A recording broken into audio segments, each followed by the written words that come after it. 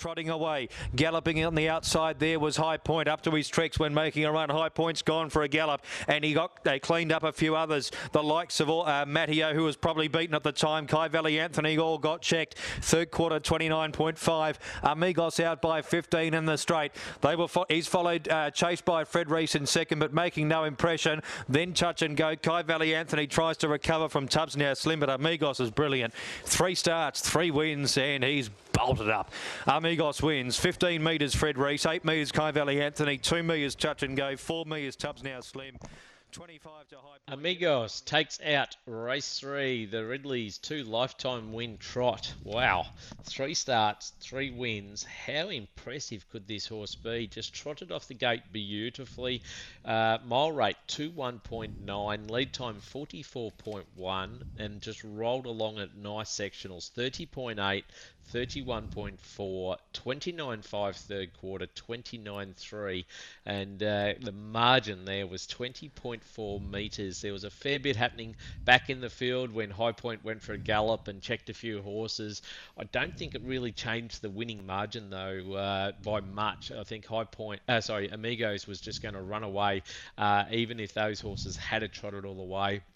He looked at, just sort of watch him go around in the prelim there, Bronte. He looks like an absolute amazing type of horse. He's incredible looking. How amazing is it that he's an 8-year-old? That is just an accomplishment and a half from Connections to get an 8-year-old to the races to start their career at this age to go that well. And Mark Pitt made a very bold statement after the race. He said, "This horse will go right to the top if it stays sound." And that is coming from Mark Pitt, who has driven some of the best horses in Australasia over the last few years, and this is obviously one that they have at home and he knows very well. So big statement. I think we're going to see a lot more from this horse. Yeah, and beautifully bred too. Bacardi Lindy out of Cashel Epona, who's a New Zealand mare built by the great Pine Chip. So obviously this horse showed him something early on to persist this long. As I said, 8 years old, only now had 3 race starts, but just racing so well. Fred Reese runs second for Jackie Barker. Kai Valley Anthony, after copying that check when High Point galloped, got down and got up for third position. Touch and Go for Brent Murphy, got beaten 33.2 metres, for fourth. Tubbs Now Slim, High Point and Matteo. They were all well beaten, 20.4 metres away from the winner, and then a group of them going around for second, third and fourth, but Amigos was just so impressive. I couldn't keep my eyes off him. When the camera went to him, he just jumped out of the screen.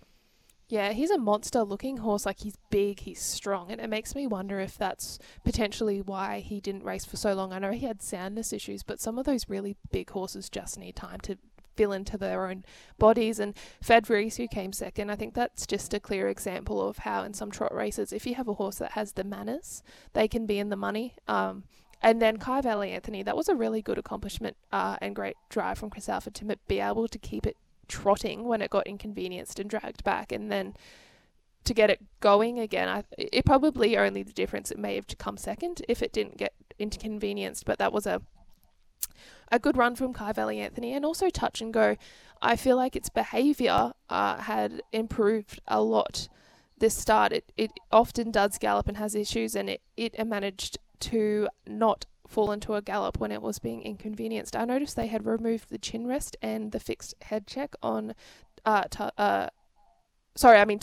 Now Slim, not Touch and Go, Tubbs Now Slim. So that's a horse that we could follow in this run, Steve, is Tubbs Now Slim, because it behaved better than it has for a very long time, even when it was inconvenienced. So they could have figured something out with this horse.